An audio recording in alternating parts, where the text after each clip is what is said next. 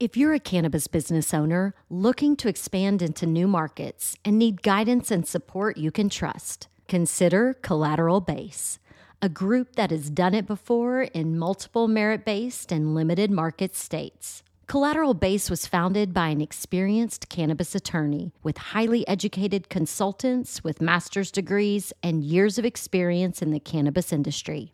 The Collateral Base team is confident they know cannabis licensing better than any of their peers. And I encourage you to see for yourself. It just takes one phone call. If you're ready to expand your cannabis business into new limited markets, contact Collateral Base today at 309-306-1095. That's 309-306-1095. Or visit collateralbase.com. This is Everything is Personal with Len May. Ladies and gentlemen, boys and girls, welcome to another episode of Everything is Personal. As always, my lovely co-host, Mr. John Small. Well, thank you. Thank you, everyone. Thank you. It's wonderful to be here, and I'm really excited about our guest. I'm excited about our guest as well. So first of all, we just realized that we already know each other, even though our guest forgot, but it's okay. It's all good. I'm very forgettable. My memory has come back, bro. I'm very forgettable. You got a great product. How could I ever forget the product? See? Yeah. And we have some other ties that I'll talk about. Sure. But I'd like to introduce Mr. Big Mike Stramiaitis. Hey, well, very good. Oh, you got it right. That's good. Right. And you know how I know that I got it right? Because we have Baltic state roots. So you're Estonian, if I'm not mistaken. Father was Latvian, yeah. I'm Lithuanian. Oh, way. There you go. Your neighbor. Yeah, exactly. That's so I know how to pronounce that. It's, all the basketball, the Marciulionis, Sabonis, all those guys are Lithuanian Baltic guys. So Oh, wow. Very good. Well, I'm Russian. I don't know. I mean, not really. Yeah, kind of the same thing. Of that descent. So we're all kind of Eastern European. So here we go. Yes, we are. Founder of Advanced Nutrients, huge nutrient company. I think started in 1999, something around 1999. there. That's correct. There Yeah. we go. I've been doing this for years. But besides that, Mike has been on the forefront. There's not a lot of people who were out front talking about legalization and this amazing plant. And Mike really put himself out there to be able to be a voice for the people that really need it. So I commend you for doing that, and welcome to the show. Thank you for being here. Welcome, Mike. Jonathan, Len, glad to be on. Everything's personal. Thanks for having me. You weren't born in Estonia, No. Latvia. You were born in Portland, Oregon. Yeah. Grew up in the Midwest. My parents escaped the Russians, went to Germany. The American occupation came, and then they came to America. Yeah. And lo and behold, they had me in 1960. I was born in Lithuania, so my parents didn't escape, but they escaped. I immigrated when I was 6 years old, and I lived in Philadelphia most of my life, and then immigrated or traveled to LA. But we also have a mutual friend, LJ, who works with you. So LJ was doing some amazing work on the R&D stuff for you guys. And besides the work that you're doing with the nutrient side, you've been doing a lot of work on R&D as well. I think that's one of the reasons. And wasn't somewhere in Eastern Europe where you had a license to be? Bulgaria, there's only 3 licenses. I go back in the dark ages. There was GW in the UK and Tikkun in Israel, then us in Bulgaria. And I had a team of scientists, and we got busy on the plant for the last 16 years. Yeah, it's amazing because you look at the other nutrient fertilizer companies out there, and they're jumping into this market now, but they didn't have the research that you guys were doing on the actual plant. So there's no way they can actually, step up and compete. It's not like growing tomatoes. Yeah, I see a lot of these companies using this ag formulas. And one of the things about cannabis is it doesn't utilize a lot of phosphorus. And why is that important? Because phosphorus is where most of the heavy metals are held. And so you give a big phosphorus bomb to the plant. Cannabis is an accumulator plant. They'll suck it right up with all the heavy metals, and now the patients are smoking heavy metals. So one thing really I'm proud of with Advanced Nutrients is if you smoke a 1 gram joint that was grown with our Advanced Nutrients, it has no more heavy metals than 50 drops of tap water. We just want to be listening to heavy metal. We don't want to be smoking heavy metal. That's right, exactly. Exactly. Well, the last time I saw you at your house, you were a single man. and I think you got married. I am indeed. Look at that. I'm married to a beautiful Bulgarian woman. I've known her for 13 years now, and made it official. Congratulations. So, Thank you. And you moved from your house to another place. Yes, I did. I moved from the mansion to another mansion. So they, yes, this one has a different view. There, I had a very like park-like setting, which I liked. Here, I don't have very much of a yard, but I have one hell of a view. What I found out is all the homes around here, they're all compromised. Yeah. The view versus the yard. right. So I'm really interested in a couple of things. So I was speaking at Canatech, not Canatech. What's the CanMed? CanMed. Yeah, that's it. You were at CanMed, and I remember. Well, I didn't really know you back then, but you're a big guy. What are you, like 6'7"? 6'7". Yeah. But you had a guy with you that was your bodyguard that was bigger than you. And I was curious, and you were saying that you were getting threats, or there was something that's going on. Unfortunately, I have got a lot of threats. Our company has been a target for hostile takeovers and a lot of weird stuff going on, but made it through the gauntlet and still here. I can't imagine the size of your bodyguard. I mean, Big That's Mike, what I'm saying. Big Mike, he was a big Russian guy. he must have been like, you're already 6'8" and a huge guy. Okay. That's what I was saying, man. Like, who would fuck Who with would you? mess with Big Mike? People with bad people with guns. Apparently, they Scary. I used to get. I'm sorry. Yeah, it's this part goes with the territory, I guess. Get death threats every once in a while. Is that because you're out in social media and you're making yourself known, and people think that there's money and all that stuff? Is that the reason? Or? That's it. And also, you got to remember, there's still dealing with a lot of cash in this business. Yeah. We deal in cash, and so that is always a problematic. There's people, store owners have got kidnapped, held for ransom. A lot of stuff doesn't make it to the press that I'm sure you've heard, I've heard, and That's crazy. So I think, Safe banking. unfortunately, it's part of the territory. this whole cash thing, man, I think people Banking. really Yeah, banking they problem. take it for granted. Yeah. It's crazy because, like, I used to have dispensaries, and I know the way it works. Like, people try to rob you and all the time, and then even legal transport, like people transport cash and they follow people. Like, this banking thing has to happen because it really is a big threat on our entire industry. Even people who are doing it legitimately are still threatened. Well, there's a Safe Banking Act, right? Which is something that Right. a lot of people talk about. I believe that this year they're gonna tackle banking, and I believe also by 2022, probably 2023, cannabis will be federally legal. The Safe Banking Act, MORES Act, they're talking about 5% federal tax on cannabis already. They've already kind of got the number pegged. So do you think they're going to decriminalize? Do you think they're going to remove it off the schedule completely and just get rid of it? Well, we got Biden as a president, and before he came out and said he was anti-marijuana. Yeah. And they said, no, you got to change that. So then he retracted that, and he said he was going to legalize it. Now he thinks he's going to decriminalize it. I think he's going to find that they need the revenue source because we're about to go in the worst economic downturn I've seen since I've been alive. Yeah. I mean, they just printed $5.9 trillion worth of cash. Mm-hmm. And now they're talking about $4 to $5 trillion, sorry, to do infrastructure a program, which, hey, we could use some new roads and bridges and high-speed trains and all that stuff. That would be just absolutely wonderful. But now you're talking $10 trillion. I'm not an economist, but I can figure some things out. $10 trillion worth of cash seems like it's very inflationary to me. And 30 to 50% of all small to medium businesses are now gone. I saw a thing in Yahoo Finance. They said the entertainment industry, bars and all this kind of restaurants, 2,500% are gone. Not half. That's half of a half of a half of a half of a half. Who knows? And the manufacturing sector is down by 532%. It's just staggering. They got it. I don't know how they're going to revive this economy. They're going to have this massive work program. That's going to be one way to stimulate it, but it's still going to take 3 to 4 years to pull out of this. Right. So a lot of Thank people are goodness we have still cannabis. You know what? Cannabis has been a godsend for so many people. Right now, I can't even keep up with manufacturing enough fertilizer for the demand of advanced nutrients. It's a great problem to have. However, it's still, a problem. And we've got more equipment. We upgraded. We're working as fast as we possibly can. And every month just gets bigger and bigger and bigger with no reprieve. This is going to go on for another 3 to 5 years easily. One of the things about people don't realize is that the CB1 receptors become habituated to in the brain to delta 9. And what that means is you've got a lot of people who like cannabis now, and we've got customers for life.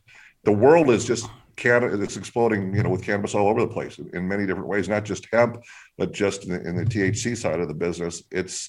I can't even keep up with it all. What's going on? And then there's so many different minor cannabinoids and terpenes and combinations of those and combinations of how they're going to match your body. So this is so much complexity. You do that. So that's one of the things. You guys match genetics. So there's a time, and I don't know when we first met, you had 200 SNPs you're talking about, and able to tell now you had, what was the number? It was somewhere around 700,000. 700,000. So I'm guessing you, at some point very quickly, you'll be able to take your 23andMe, stick it into your program, and it's going to tell you exactly the strains and types of things. I think you can do that. You can do that now. 23andMe, Ancestry, and I don't want to make this a commercial for our business, but I appreciate you. No. Like you're a great product that's needed in the marketplace. Thank you, Mike. I appreciate it. So this episode is brought to you by Endo Canna. Thank you. Thanks, John. Great product. So no, thank you, Mike, and you as well. And we have other things in common.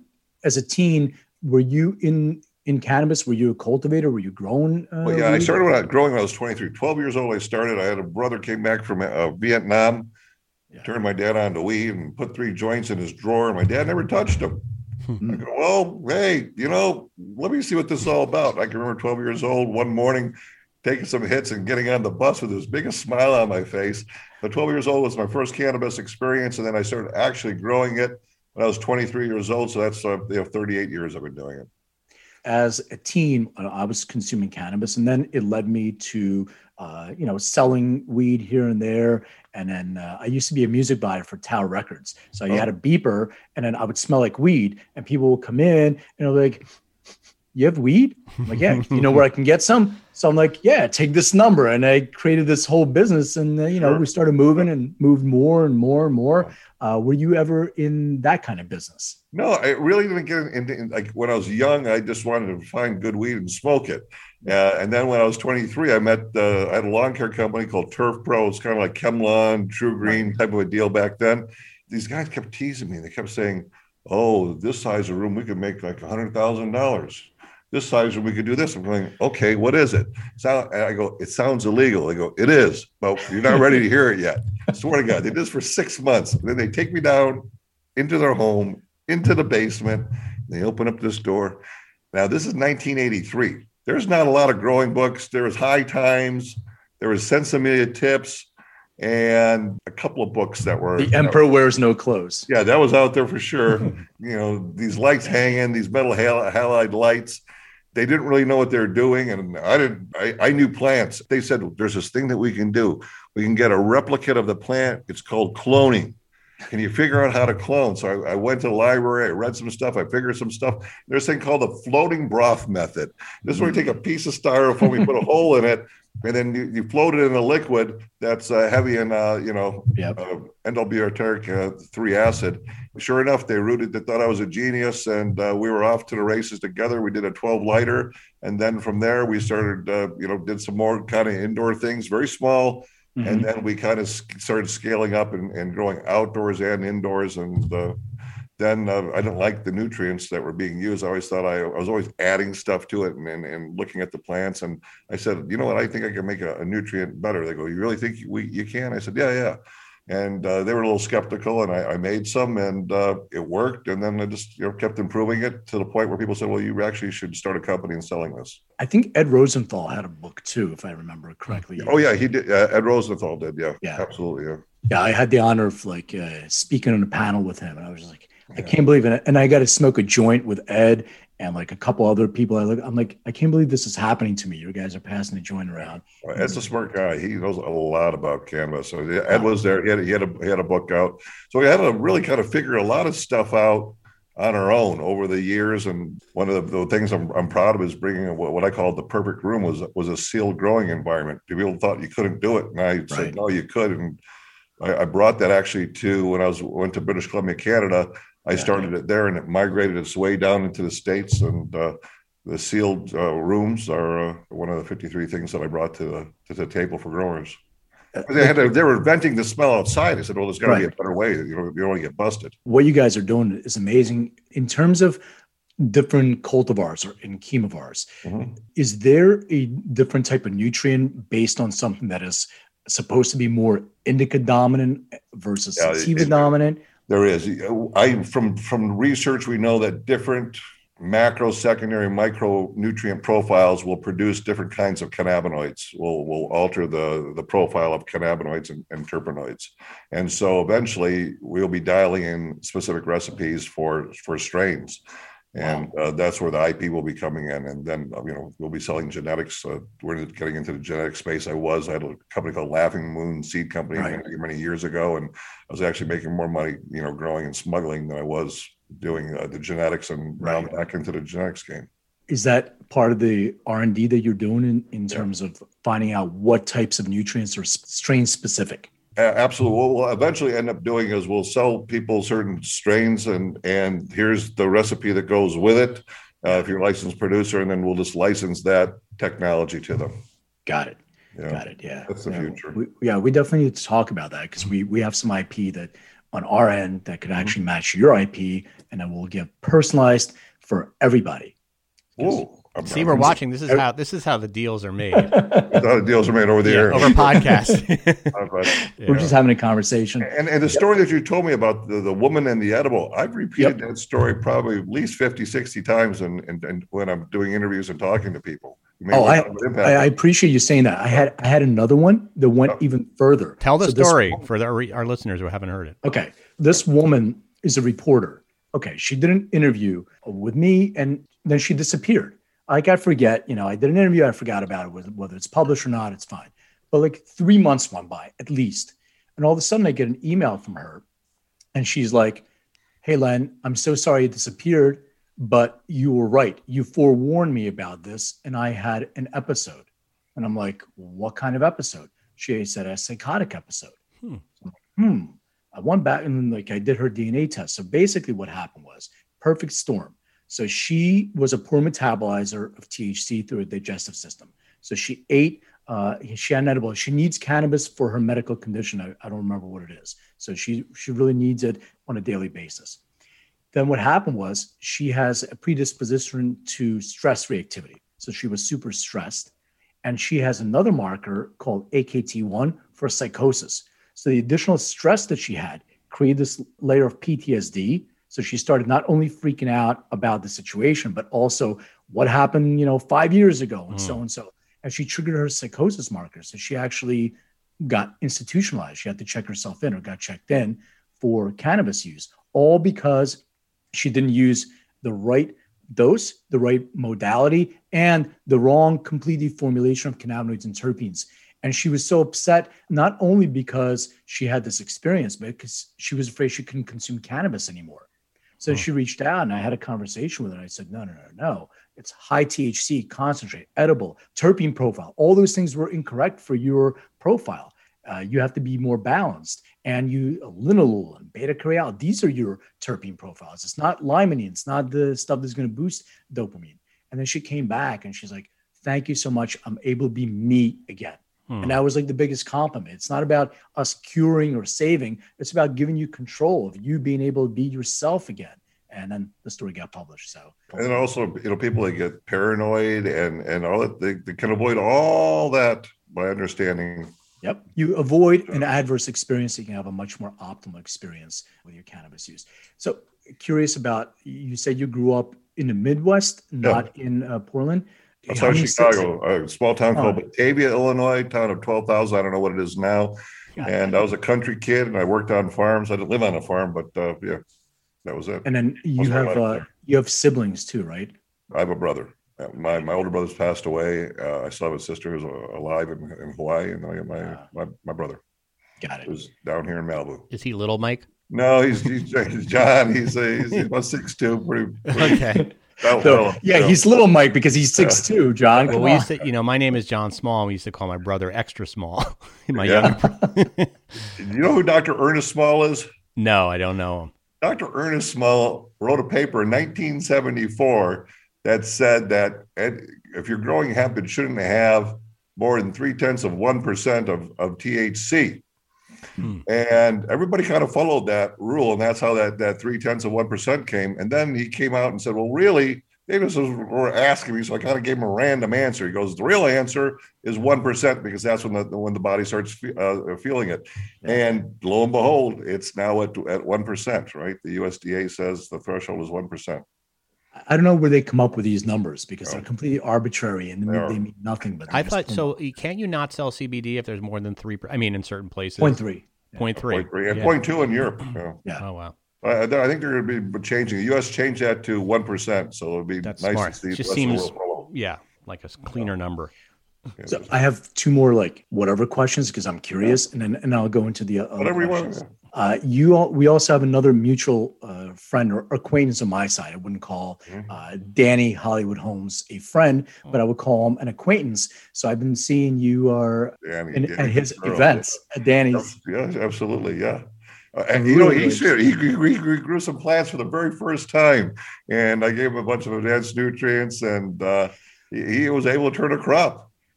It's funny because he asked me, he goes, can you come over to my house? I think the Marina one. And I want a wall. When you walk in, they're just a cannabis wall. They're just grows in the ground. I'm like, first of all, I don't do that. And I'm not sure how, but I'm sure if you talk to your friends that you know, somebody can help you out with that. How many Ferraris with your image do you own? Just one? Just one. I traded it in, and I'm waiting for a new one. I got a T8 on order, and because of COVID, I was supposed to get it now, but now they said probably realistically 2022 or 2023. I said, okay, whatever, it's fine. If anybody wants to be out in the open, you're driving a Ferrari that's got, cannabis leaves and your image on it. That was great. It was great. Ferrari put it in there. There's like different things that people do with Ferraris and some page, and someone took a picture of that and they posted it. It was a head turner for sure. For sure. Okay, so let me get into the questions. You kind of answered the first one. Sort of answered the first one, yeah. But I'll ask you anyway so we can get it on record, because you sort of answered it. But please describe your first experience with cannabis. Oh, sure. It was when I was 12 years old, and I saw these 3 joints sitting in my father's drawer that my older brother had given to him, and they just sat there for months. And I thought, you know what? I smelled people who had smoked it. I'd never experienced it, so I figured I'll give it a try. And I put a big smile on my face. I was a happier kid. You really liked it. That was even it. the first time. But I didn't smoke it that often, though. When you're young and stuff, I might have been like once a month or so. We do it. We're trying alcohol too. Didn't like that, but I like the weed. I like cannabis. So you had a good experience your first. Had a very good experience. John did not. Well, not the first time. Not when I was 16 and Nathan's hot dogs in Westchester. Nathan's hot dogs are great. Yeah, exactly. I loved the Nathan's hot dogs, and then luckily actually I did have a good experience, and I freaked out because I had a little bit of a psychotic, freak out. But when you have the food, it was good to eat the hot dogs and the fried clams and stuff like that. Absolutely. So that was it. Then from there, just slowly graduate. Now I medicate every single evening before I go to bed. I use it for a couple of things. One, to self-reflect back on my day and go deep inside myself and try to figure out how to be a better human being, and then to sleep. That's the magic that puts me to sleep. So we're music guys, John and I, as you can see, a bunch of vinyl, and we talk about music all the time. And John is a world-renowned DJ. In my mind. No. You have a poster.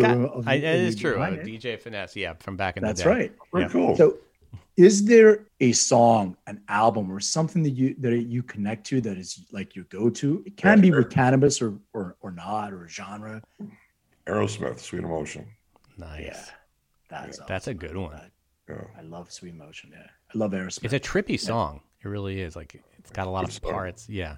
And people don't realize Steven Tyler he went to serious music school. He knows music theory. It always amazes me to see some of these rock and roll guys. People think, they just grabbed an instrument. No. These guys are top of their game and went to, like Juilliard. And, I feel like the guys from the old school did. I feel like the newer guys don't.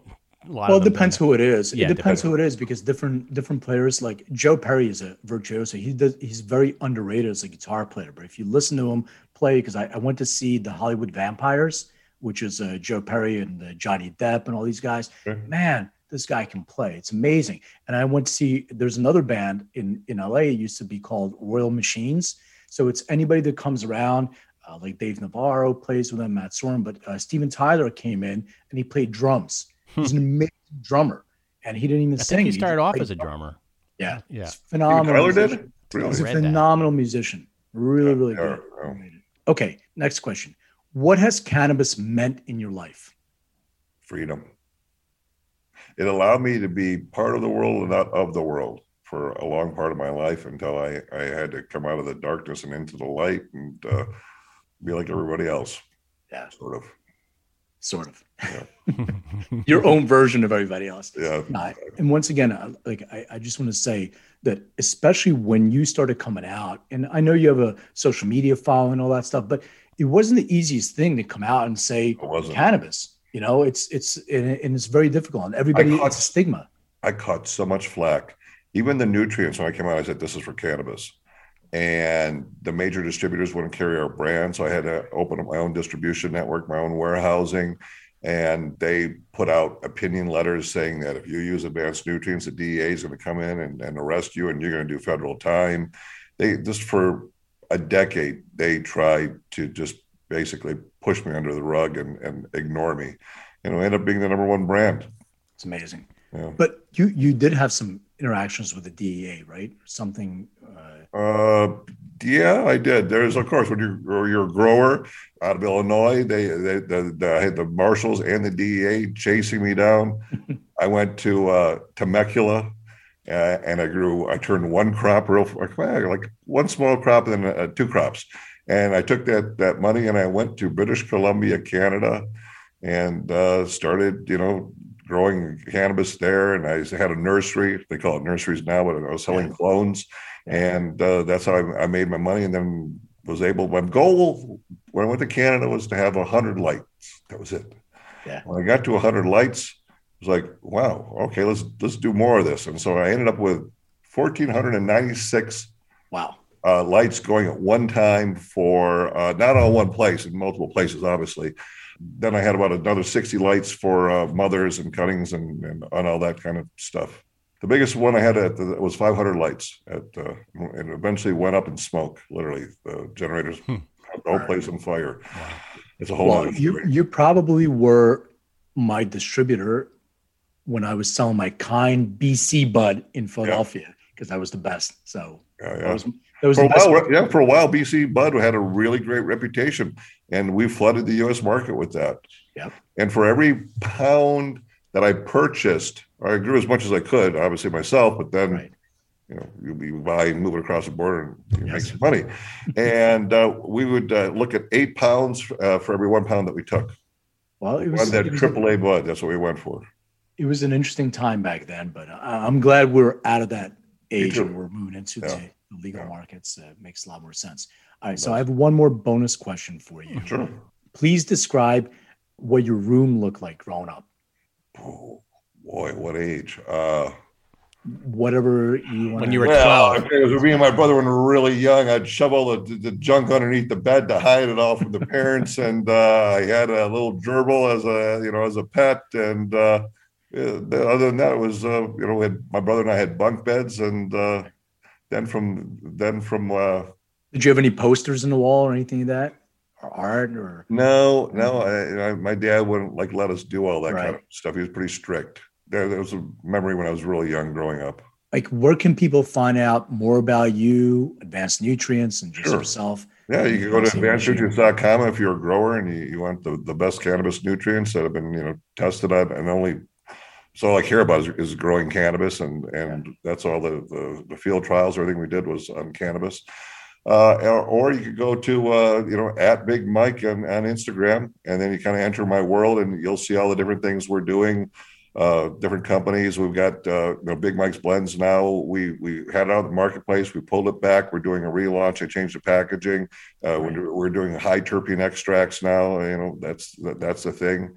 Bringing out some concentrates as well. They're outcome driven rather than strain driven. But we will be selling single strains under the Advanced Lab banner. And I'm looking really forward to the rebranding and going back out into the marketplace with that. And then, of course, there's advanced hemp, where we now have fertilizer for the hemp farmers that are out there, as well as seeds. It's amazing. We should mention that his Instagram has 2.5 million followers. Pretty impressive. Wow. Thank you. Very now, really. TikTok's the big thing. So now I'm trying to figure out, I got to tell you, Josh at Raw, if you ever watch his TikTok, he has pretzels he works with, right? and he's wearing all his Raw gear, and he's holding up pretzels. And so TikTok won't let you talk about cannabis or marijuana and stuff. So now we're got the whole team together to figure out how we can do a version and not use pretzels, but get the message across. Is that the right demographic? Because my daughter, who's 16, all her friends, they use TikTok. I never thought about it as a platform. It's Z Gen. It's all the way from like I said, 16 all the way to 24. Wow. So there is a part that's legal there, and so yeah. Got it. And look, I was 12 years old, and I went and I stole a joint from my dad. No, I feel here's the facts: the kids are going to use it. You might as well educate them, and so they do it safely. Yeah, John and I have this conversation all the time because we both have teenage kids, and we're always talking about what do we do with our kids? How do we? And I completely concur with you. That's what I do with my daughter. My daughter did that. My daughter walked over and goes, "Dad, I want to smoke." And I said, "Well, your brain grows to the age of 22 years old, and I don't think you should drink any alcohol, smoke any cigarettes, weed, none of that." Right. She goes, "Dad, I've already done it." Right. Okay. All right. Now let's start at least she's admitting we'll do CBD, and we smoked some CBD together and did all that. And then she goes, no. Then one day she goes, "I want to try some THC." Yeah. So I talked to Mom and said, "Is it okay? You sure?" And they said, "Yes." Okay. So we did it. And then now she doesn't smoke. She says, "Okay, I've done it. No big deal. It's not for me." When it's kind of like hidden from the kids. Takes the mystery. I want to do it more. Yeah. And there's a statistic that countries have that open policies towards cannabis, like Netherlands did. The kids actually use less of it.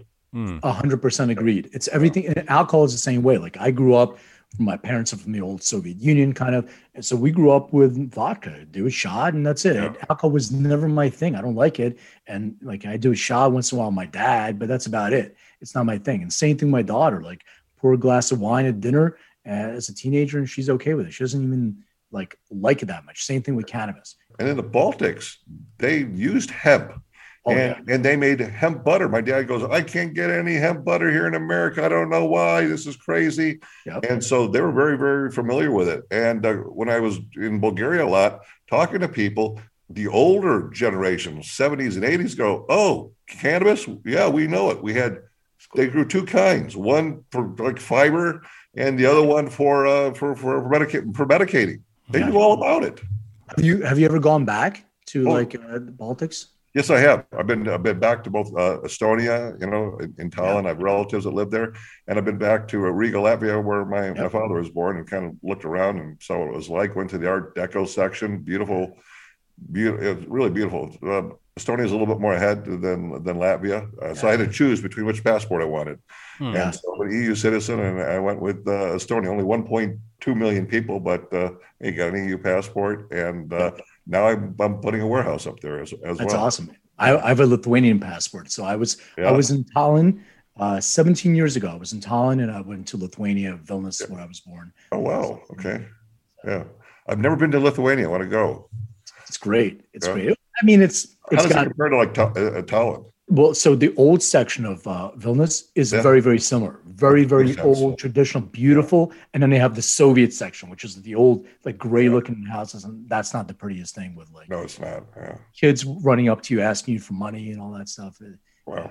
The old city is beautiful. It's great. Yeah.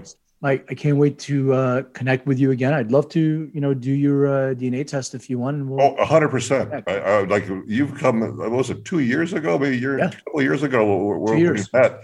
3. Wow. What a distance that you've come. And I tell people about this program. And I tell them what the future is going to be like. You're going to take your 23andMe and you're going to stick it in, and it's going to spit out all this kind of information for different kinds of outcome that you're looking for. Whether it's you want the best sleep or you want to, the next version will be the Big Mike's version of our DNA test. You'll have your own. I would love to do that. I'm dead serious. I have my 23andMe. I also have New Amsterdam Genomics as well. Yep. I did. Yeah, we can do all that stuff. Oh, really? Okay, good. Yep, Mike. Thank you so much Thank for your you, time. Mike. I know you're a busy All right, guy. Really, really appreciate you joining us, and it's great. Hey, thank Anytime you. you want to have me back on the show, I'd love to do the show. Great to see you again, Mike. Thank you. Jonathan, thank you. All right. Great.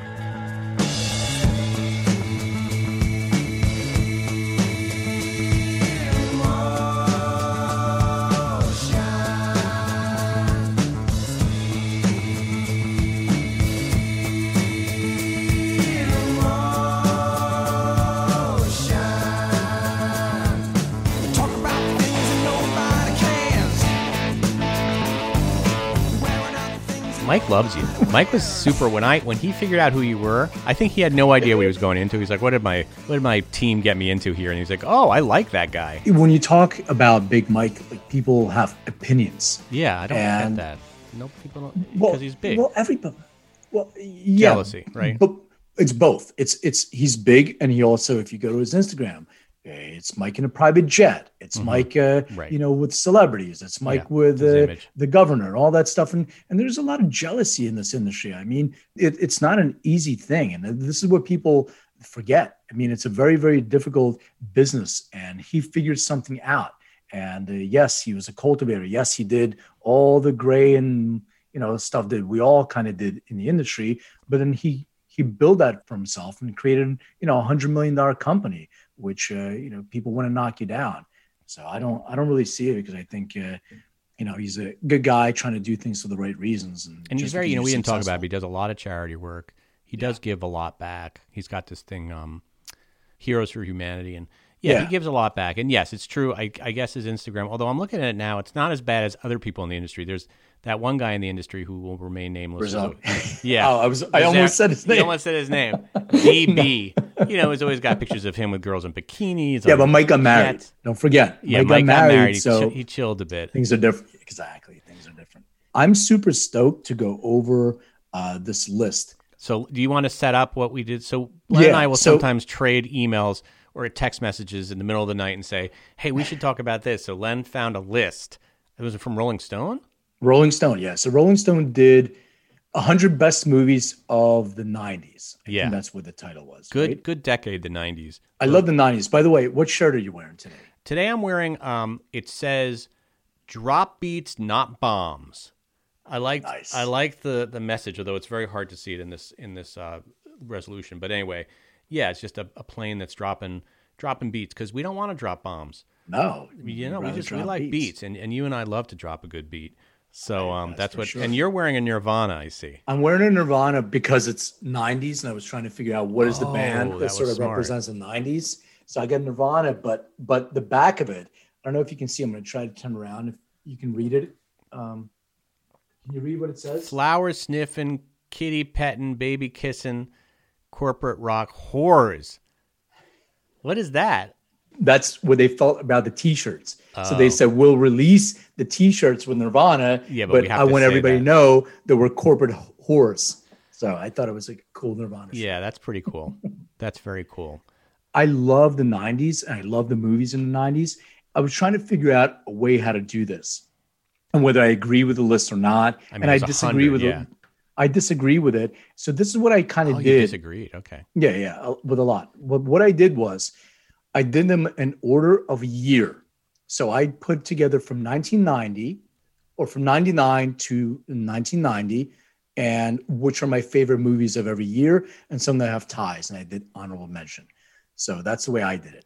I know I didn't talk to you about it. Yeah, you totally blindsided me here. So now I've got nothing. I've got a list of, looking at the list, I picked up the ones that I was like, oh yeah, that's like one of my favorite movies of the 90s and maybe of all time. But that's fine, because some of them, there was actually one missing. There was a few that weren't even on the list, which surprised me. I agree. So how about we do it this way? How about I start and I do my top 10 from 10 all the way down. You say if you agree or disagree, and then maybe add a movie. Maybe I'll add a movie if you missed one. But yeah, for that. But some of their picks were like the worst. It's a hard list to do, because when you're doing best movies, I find, and I think this is the problem they have sometimes with the Oscars, is like, even though comedies sometimes are considered, like you consider them your favorite movies, it's so hard to stack up a comedy next to some of these like really like Schindler's List. It's like it makes you almost feel guilty Right to be on. like, I kind of like Dumb and Dumber more than So I'm not gonna say Schindler's List, but you know what I Exactly mean. And I think it's just a different. So it is hard to kind of. And then documentaries are so different than. But anyway, let's just do the best we can do with that caveat. Yeah. Perfect segue. I avoided documentaries on this list. Yeah. So I just did, whatever. Although traditional Hoop movies. Dreams was really good. But anyway, go on. Yeah, but it didn't make my top 10. No, not but I me love either. Hoop Dreams. I love it. Okay. So I started with 1999 Okay. and counted down. So in 1999, I have a tie. So I have The Fight Club and The Matrix. Wow. To me, that's So not the- close. But I do love The Fight Club, but I got to tell you, The Matrix is really one of my favorite movies ever made. I've seen it probably One of my 1,000 favorite times. too. That's the Wachowski brothers or sister. Well, they were brothers then. Yeah, The Matrix is one of my favorite movies of all time too. But I love, you don't like The Fight Club? Oh, I love The Fight Club, and it would definitely be on my top 15. In fact, you're just reminding me I got to show my son The Fight Club, one of the great twists of all time. Right. You are too fucking old, fatty. And you're too fucking blonde. Get out of here. The Matrix though is like a seminal movie for me. I mean, it was like a life changer for me, and me and my son share it, and we love it. I've seen that movie so many times I almost have it memorized. It was a big movie. We rewatched it during COVID because everybody was saying maybe this is fake. Maybe we're living in the Matrix. So I always think about the Matrix when weird shit happens in the world. I'm like, maybe the Matrix wasn't so far off. glitch in the Matrix. No, I believe that too. But Yeah. yeah, so those are my two ties. I know for you it's not close. For me, I couldn't come up with Wow. one. Just Okay. Because you love the Fight Club. What do you love so much about the Fight Club? I mean, aside from the Well, fact what that you it's just said. First of all, the twist. Second Yeah. of all, the fighting. Brad Pitt was just amazing in this movie. I just love, and then and it's so quoted. Like I know. it's in our lexicon daily. Talk about the Fight Club, all that stuff, and then making soap and Meatloaf. Come on, you got Meatloaf in a movie. I mean, it's an incredible movie. It's one of the greats. It's the greatest moment of your life, man. And you're off somewhere miserable. I am not. Shut up. Our fathers were models for God. If our fathers failed, what does that tell you about God? Listen to me. You have to consider the possibility that God does not like you. Yeah, it's so hard. That's a hard one. I definitely in my top 15 for sure. Okay. I love that movie. Yeah. Okay. So I'll go number 9, which is 1998. All right. So this is based on what you were just saying before about comedies. And so these movies I like. These are my movies, not necessarily some sort of big cinematic thing. It's just what I like. So in that year, out of all those movies, Something About Mary was it's on my list. I picked. Yeah. Something About Mary. It's that movie. It was really at the time was kind of almost revolutionary. Like it was like laughing it was so inappropriate. I laughed so loud. I remember going to a screening of that movie in New York, and that scene with the where is it? The hair gel scene is one of the great movie scenes of all time. Like it's just Exactly. hilarious. It's just incredible, and like And I think the Farleys and Cameron Diaz, like everybody was so good in that movie. And right. Brett Dillon. Favre is even in it. I mean, it's just, it works. Yeah, I guess they did Dumb and Dumber. They did Kingpin. They did Me, Myself, and Irene. That has Frank and Beans in it, which I quoted like 100 million times when the zipper scene. Oh, yeah. I mean, the opening scene is just incredible. It's a laugh out loud, like to your hurting type of movie. Yeah. Is it to Frank or to Beans? I don't know. It looks like I think it's a little bit of both. Break that vein! What's that bubble there? What do you think? It's a. Well, how the hell did you get the beans above the Frank? I mean, I don't know. It wasn't like it was a well thought out plan. I think at the time, pretty fresh, and people weren't making that kind of comedy that was so overtly just like out there. Now it's been, I don't know, the internet's come around, and not that it's ever as good But as it the holds first time. up. It totally holds up. I saw it If you watch recently. now, Yeah. Me too. I watch these movies now with my kid. He likes those. Although it's funny, humor is different now. He likes that movie, but he prefers comedies that were made like in the last 10 years. There's just something My different daughter's about the same comedy. thing. Yeah. All right. So 1997, I do have a tie. And I thought about it after a while. I'm like, which one do I really love more? But I'll give you my movies and I'll tell you the reasons behind that. So I have Boogie Nights and Jackie Brown. Wow. Well, that's tough. I mean, Boogie Nights is on my list as one of my favorite top 10 of the 90s.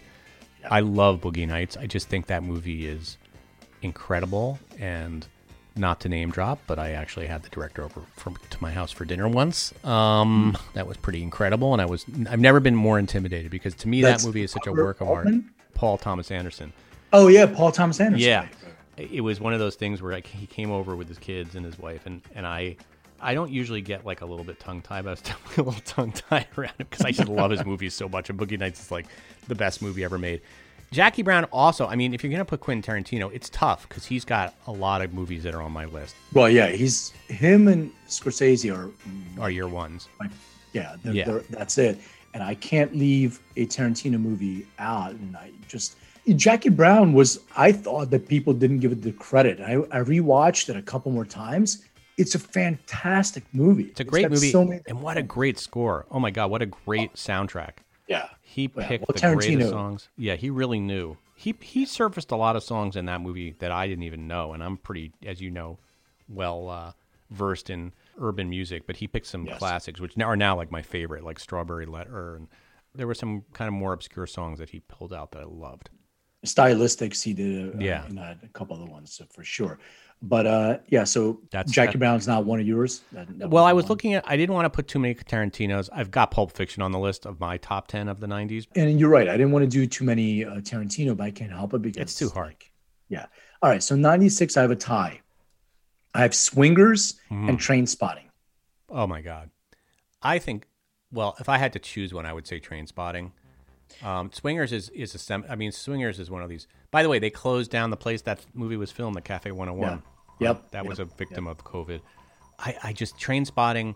I'll never forget the scene with the baby dying. And what about where he has the sheets in the morning that he wakes up and goes to the family and they're having breakfast and he has the sheets and he moves and he had an accident, let's say during the nighttime. And he floods them with his accident.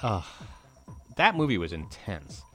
Also, great score, great soundtrack. Well, the reason why Swingers, so I'll tell you, first of all, it's Jon Favreau's debut. And then I thought it made such a cultural impact with swing dancing, with all those Squirrel Nut Zipper bands and all those kind of bands. And I quote that movie so many times, It's a great movie. Guys love Swingers. We're going to give Daddy the Rain Man suite. Do you dig that? We're going to Vegas, Mike. Vegas! You think we get there by midnight? Money, we're going to be up 500 by midnight. Ah, Vegas! Vegas, baby, Vegas! Yeah, and it really did capture that time really well. I don't know if you could really make a movie like that anymore. Those kind of characters are like from a different time. And that made me want to move to L.A. For sure. It was like a quintessential LA movie. And I wanted to smack him the entire movie. I'm like, come on, man. Snap out of it. But it was great. But I agree. Trainspotting is just so memorable. Again, it's hard to put them on the same because they're such different types of movies. But Trainspotting really gets you an emotional reaction out of you. Like you're like, oh my God, it's hard to watch it. Yeah, and you're right about the baby. And it gave the best visual of like withdrawal from opioids. Like I've never seen it done better than a baby crawling on the ceiling. I mean, come on. Yeah, that was crazy. Okay, so I'm up in 1995 or down 95, whatever. 95, I have another tie.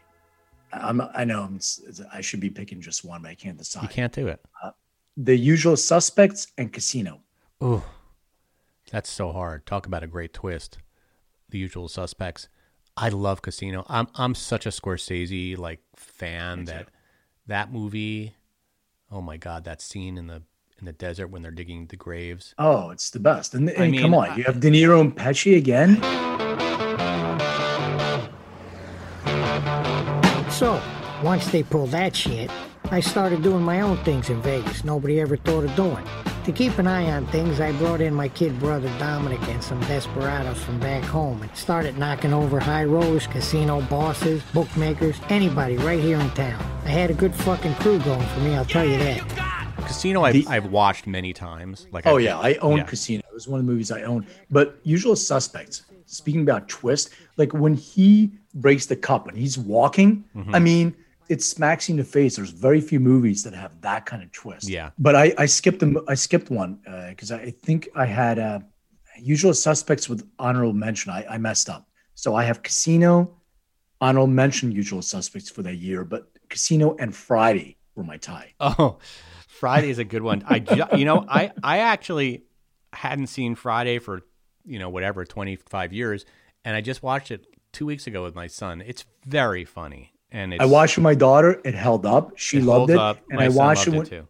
When Debo passed away. Yep. Debo just passed away very recently, a few weeks ago. Yeah. And I showed my son and we were sad. We were like, Debo, oh my God. Yeah. What a great movie. Yeah. That was, Ice Cube wrote that movie. That's crazy. Yeah, and Chris Tucker, he co-wrote it with DJ Pooh. Yeah, with DJ Pooh, who's in it, who gets beaten up by Debo. Yeah, Pooh makes a little appearance. That was when the West Coast was killing it. So I have number 5, which is 1994. I have another tie.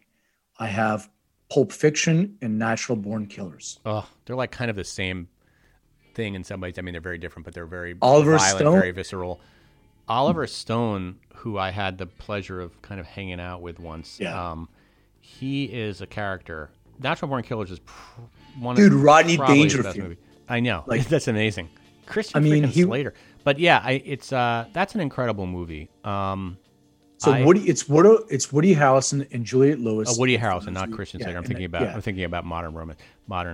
True Romance. True Romance. Natural Born Killers is incredible. That's a tough one. I have to say that I've seen Pulp Fiction, 1,000 times, and me too. It's one of my favorite movies of all time, by the way. And I just watched it last week with Sasha, with my daughter, and she loved it. So, yeah, my son loves it too. It's one of those movies that kids love. My kid loves Tarantino movies in general. So yeah, Tarantino, it speaks across. I think he's a filmmaker that's going to be remembered for many generations. We just watched last week. We watched Kill Bill 1 and 2. Right. Which she loved. I think she said. And has she seen the Hollywood one? I mean, the one with. I mean, my life. Yeah, she didn't like it. She didn't like it. Huh? She didn't like it. She didn't like it. She thought it was boring. Well, we saw it. Back in pre-COVID days, Quentin Tarantino has a movie theater that he owns that's like a quarter mile from my house, and to see a movie in his movie theater, it's a great old-fashioned movie theater that they play the trailers from the time that the movie came out, and they play and they give you cool food and great craft beer. Anyway, it's just a great experience. So maybe that tainted our view because my son was drinking the beer too. So. It was a good movie. It really was. But I can see where it's a lot of dialogue. It's cerebral. Yeah. It's not as much gore. To me, blood. It wasn't as it didn't move as fast as Pulp Fiction does. Yeah. By the way, Tarantino is Mount Rushmore to me. So he can't make anything bad. But if you compare Hateful Eight to Pulp Fiction, I like Hateful Eight. Yeah, no, Pulp Fiction's that's his best. I think it's his best, but I do love the one where they kill the Nazis, but that's a whole other, that's just a personal. Oh, Inglourious Basterds. I've seen that movie. By the way, that movie has maybe the best opening scene of a movie. Oh, we talked about it. So intense. Oh my God. Wow.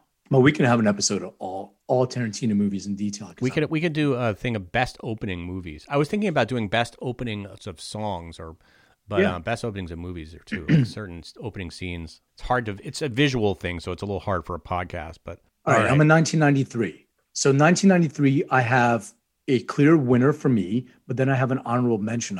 And this is where you were just talking about this when you were previewing it, and I felt really bad about putting this second movie up against this movie just because of the reason you mentioned. So 1993, I have Schindler's List.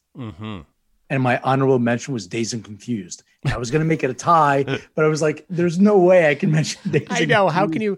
I mean, the thing about Schindler's List is I haven't seen it that many times because it took me so long to even go and see it. Were you the same way where it's like, I knew I had to see it and I was excited to see it, but I was really dreading it because I knew. So I saw it. Here's the reason why I also saw it, because my grandmother was interviewed by the Show Foundation as part of that Schindler's List. I don't know if you know about this thing. When they released the movie, he also made a thing where he gave money to the Shoah Foundation. So as part of Schindler's List, they have interviews with survivors, Holocaust survivors. And we didn't know this. Somebody came and said, from the movie, they interviewed my grandmother. Nobody saw it. Nobody knew anything about it. And I went to the Museum of Tolerance here in LA, and it's by USC, has this room inside. And I went and I searched for my grandmother. And I found her interview, 3-hour interview. Wow. And I got the DVDs for my entire family. That is so cool. So everybody now has my grandmother was a survivor and listens to her stories before she passed. So no, I was very, very excited to watch it and see. That's super it was cool. Very, very powerful movie. But yeah, Dazed and Confused, I couldn't, which was really funny and I think underrated to me. Matthew McConaughey has like some of the best lines ever. But yeah, I don't know if I can put it with Schindler's List. It's a little bit, yeah. I love Dazed and Confused too, and it's a great stoner movie. But that's a tough one. It's just they're just different movies. No, man. No, I tell you. That's what I love about these high school girls, man.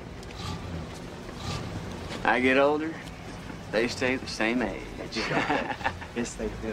Yes, they do. 1992. There's 92. Okay. It's clear winner for me or Reservoir Dogs. Oh yeah. Oof. Seen it probably like 20 times. Really? I just the first time I saw Reservoir Dogs, True Confession, I actually walked out of the theater. I was too upset. It upset me too much. But then when I kind of got my bearings later in my life, I watched it. And I was Why? Hold on. Why did it upset you? I'm just curious. Was it the violence? Torture, or was it... Yeah, the violence of the torture scene. I think I was having a really bad day, and I was with my girlfriend, and we were watching it, and it was just upsetting me. And I was like, you know what? Is it Michael Madsen's dance? Where when he's dancing and he cuts the ear, and it's just. Do you know that he ad-libbed that whole scene? That's amazing. So I saw him interviewed about it, and he said that Tarantino said, "Yeah, just go. I'm going to play the song, and you just go, and kind of you're going to cut his ear," and he couldn't figure out how to do it.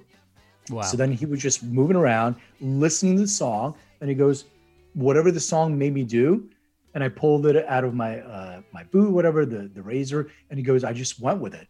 Yeah. And he goes, "Yeah, I was just practicing." And Tarantino, no, that was it. That's it. You got it. And wow. that was a scene. That's classic scene. Oh classic. My God. One of the great movie scenes of all time. So good that I left the theater like the pussy I am. Were you high? I was high. Yeah. So you were getting paranoid? Yeah. I don't know what it was. I think I was mad at my girlfriend at the time. Wow. That was really exciting. I bet you're a big Lee Marvin fan, aren't you? Yeah, me too. I love that guy. I love that movie. I would put Tarantino movies every year if he had one for every year. Yeah, for sure. Okay, so 91. So 91, I have Silence of the Lambs. Yeah, that's on my top 10. I just saw it recently. I watched it with my son. I love watching these movies with your kid for the first time. Yeah. Does it hold up? My daughter I haven't seen it. It holds up. It's not as scary as I remembered it being. Right. The first time I saw it, I was really scared. Some of these movies aren't as scary when you see them again, but that one was not as scary. But it was great. It scared the crap out of my daughter. She didn't watch it. I'm a good dad. I showed it to my 11-year-old daughter. She's like, I'm out. She's like, I don't like this. But my son made it through. He loves those kinds of movies. Actually, he doesn't. He doesn't usually love scary movies, but he liked that one because it was like psychological. It's interesting. Yeah, that one's not. It's scary, but man, Anthony Hopkins was just fantastic. I think, did he win an Oscar for that? If he didn't, he should. If he didn't, then there's a crime. And he also, by the way, just a shout out to Anthony Hopkins, my man.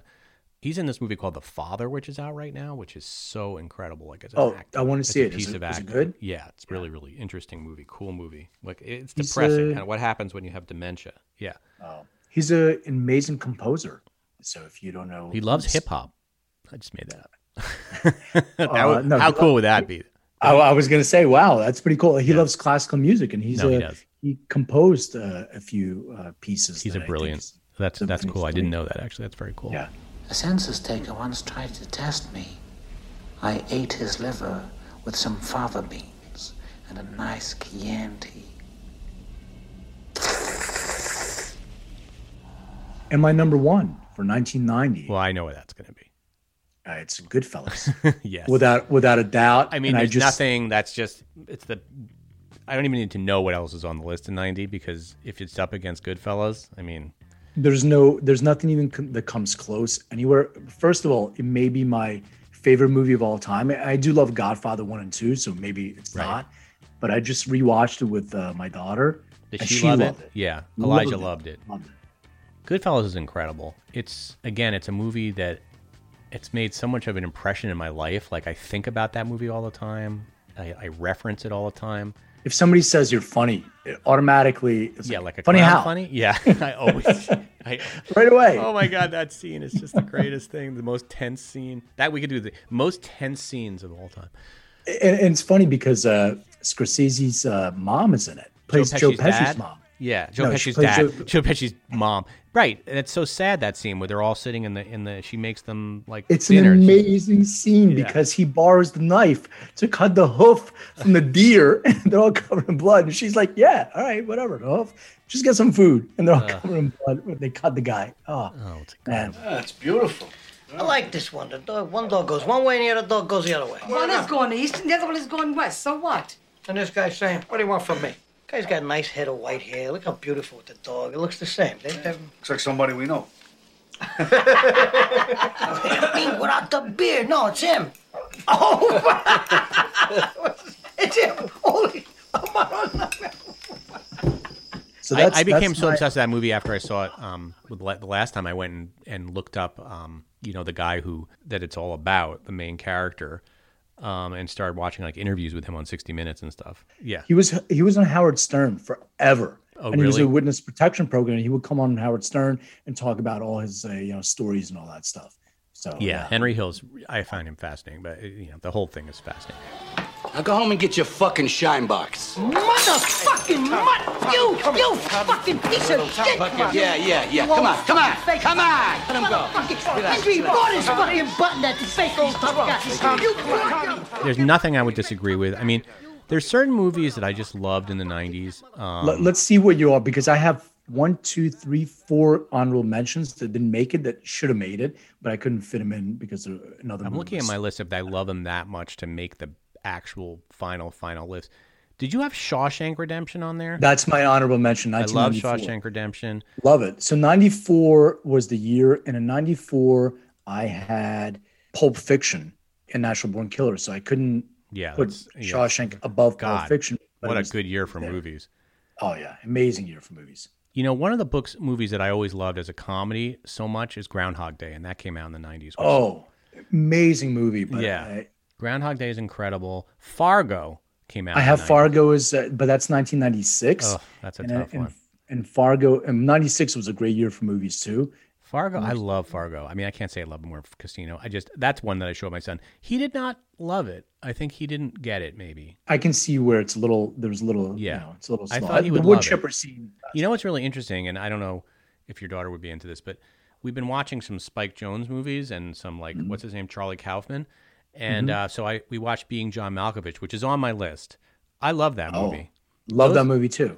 And that whole sort of genre of movies, like adaptation. I don't know if adaptation was later, but like Being John Malkovich and like Eternal Spotless Mind, whatever. Yeah. Those are cool movies. Eternal Sunshine. Yeah, but Being John Malkovich was the best one, and that one, that's such a weird movie. I liked watching that again. That was pretty cool. So that's on my list. And your son liked it, yeah? He did. He thought it was cool. He was like, I'm into this. He didn't get it. He was so smart. He's like, this movie's so weird because it starts off, the main character becomes a different person in the middle of the movie. Like it breaks a lot of conventions, that movie. It's really, the movie is about the main protagonist. It changes in the middle of the movie and you're like, what the? Yeah. Another movie that I'm going to give a shout out to my daughter, because I showed this to my daughter recently, and I really think it's just such a seminal 90s movie. It's an iconic 90s movie, and I do like it a lot, is Clueless. But you might be not on a Clueless. No, I love Clueless, but I could not put it on my top. Well, not 10. top 10, but I do love Clueless. I don't know. I don't, because there's like Clueless. These comedies that I love from the 90s. Like I loved Election, and I love I love Election too, and I love The Player. I don't know if you remember when The Player came out, but that was a huge thing in New York. It was like lines out the door. You couldn't get. In 95, my other movie for that year was Seven. I love that movie. Seven's incredible, and it was filmed in Philly, by the way. So shout out to Philly. You know what movie wasn't on this list? It's not my top 10. It may not even be my top 15, but it was surprisingly not on the list, and it's a very good movie. Is that movie Go? Do you remember Go? Oh, yeah. I love Go. How come Go is not even on their top 100? Amazing movie. And they have a lot of shitty movies on that list that made it. Like weird art house, like Euro movies that were annoying. Movies, yeah. Exactly. I know. I kind of made me mad. They always try to throw something on there. Like Metropolitan. I hated Metropolitan. Yeah, I didn't like that either. Wild but I'll tell you which. Well, that was okay. That was pretty good. That wasn't a bad one. Metropolitan annoyed me. Yeah, I didn't like Metropolitan either. But there is a movie called Buffalo 66. Mm-hmm. I love that movie, even though it got the worst reviews. People hated it because it was what's his name, Vincent Gallo. It was his movie, and Christina Ricci was great in it, very sexual and all that stuff. But I love that movie. Yeah, I mean, they have Wayne's World on this list. I don't know. I love Wayne's World, and my son loved it, but I don't know if I would put that in my favorite movies. I mean, again, I get maybe on a hot 100. It's Before Sunrise. Come on, horrible movie. I'm sorry. I'm just looking at some of their picks here. Make me crazy. But I'm surprised about Go. And they have like Terminator 2 is a good movie. All right, well, Terminator 2 I would have to put back on my list. They have Madonna, Truth or Dare. I mean, I like that was is really it a movie. Is it really a movie? Like, I mean, I remember when I watched that. Yeah, they have A Brighter Summer Day. I mean, there's certain movies that I've never even heard of, which is, they just do that to kind of get you annoyed. Yeah. The Long Day Closes. I love The Crying Game. Talk about, so that's a movie with a twist. The Crying Game is a great twist. That is a movie with a twist. For a sure. large twist. You know which movie? I forgot. It should have been on my list too. Kids.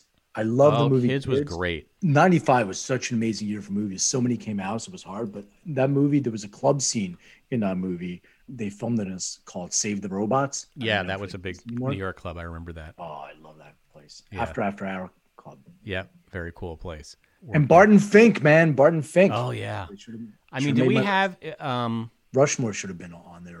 Rushmore is so Wes Anderson. I don't know if you've turned your daughter on to Wes Anderson yet. So my son and I have gone through a lot of Wes Anderson movies. Rushmore was definitely his favorite, but we also he likes a lot of them. He loved the one that took place in the camp.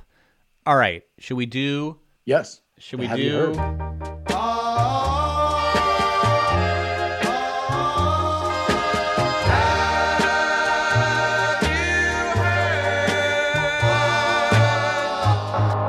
All right, have you heard? Do you want to go first today? Sure. Setting this up, I was watching a show that I started liking. It's called The Umbrella Academy. So I was watching The Umbrella Academy, and I'm like, man, there's some really good songs on there. So I went on Spotify and got this whole soundtrack of both seasons. Well, we were talking about country. I thought maybe this is something that can appeal to both of us when it's country. So let me Tommy, this one's for you. There you go, Tommy.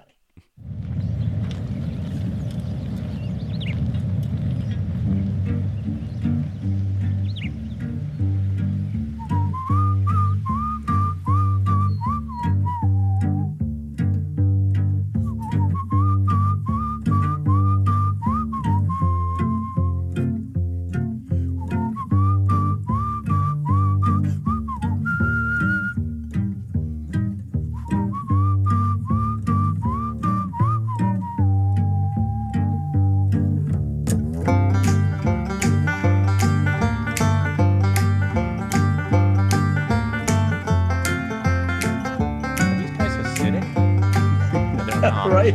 They look acidic. Damn love couldn't go no further. Proud of and disgusted by her. Push on the little bruised and battered. Hold on, I ain't coming home with you. My life's a bit more colder.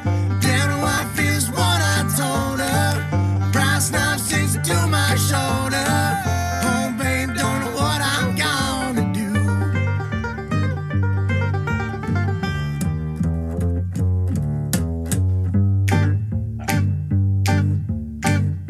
That was it. I like it. It's kind of got a little Mumford & Son. It's the Dead South. In hell, I'll be in good company. I liked it a lot. I like that kind of thing. It's cool, right? Yeah. It's country, but I don't even know what type of country it is. Like, we need somebody to come in and really school us on this. But that I really like. It's got that's like that folksy country that Mumford & Sons is like popularized again. And I guess so. I don't know what it is. It's the kind of music that you have to have a mustache if you sing, and a kind of a bushy beard. Well, it's almost those like guys hipster. It's like hipster music. I mean, it I is like hipster it. music, right? Yeah, it's total hipster music. It's like that Soggy Bottom Boys from that old Brother Where Art Thou. Yeah, it reminds me of that. Oh, I'm the man. That one. I'm gonna play you something that I really like. It's a song that comes from the dub days, and it's just really cool.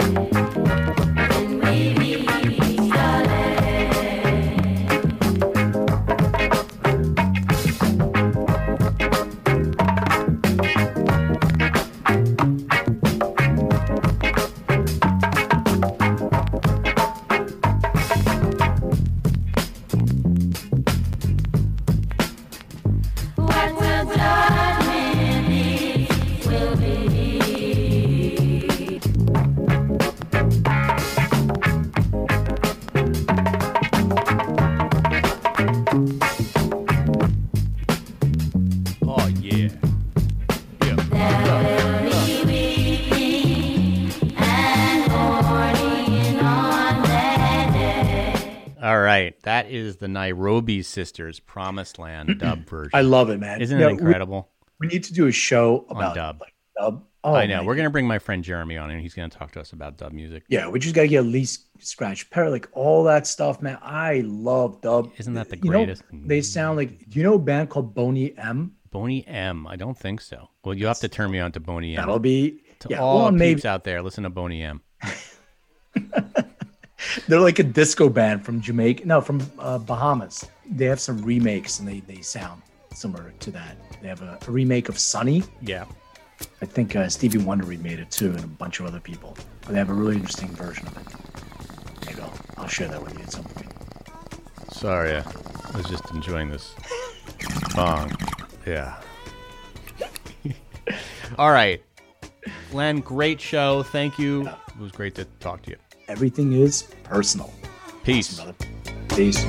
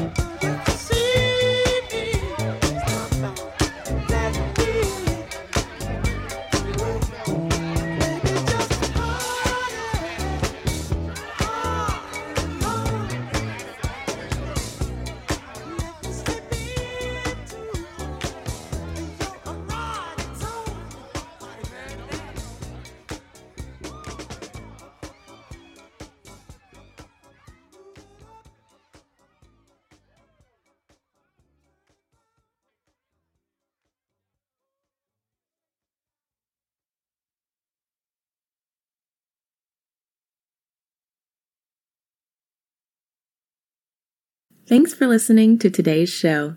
To check out more great cannabis podcasts, go to podconnects.com. Here's a preview of one of our other shows. Hey everyone, it's Ryan from the Cannabis Connoisseur Podcast. If you're looking for ways to utilize cannabis to keep you healthy, strong, and sharp, come join us every Wednesday where we dive into the best ways to use cannabis to optimize your life. Topics include cannabis and athletics, cannabis for productivity, cannabis for anxiety, cannabis for a healthy immune system, and so much more. If you're a curious connoisseur, this show is for you. So please head over to our page, and we're looking forward to seeing you this week. Bye.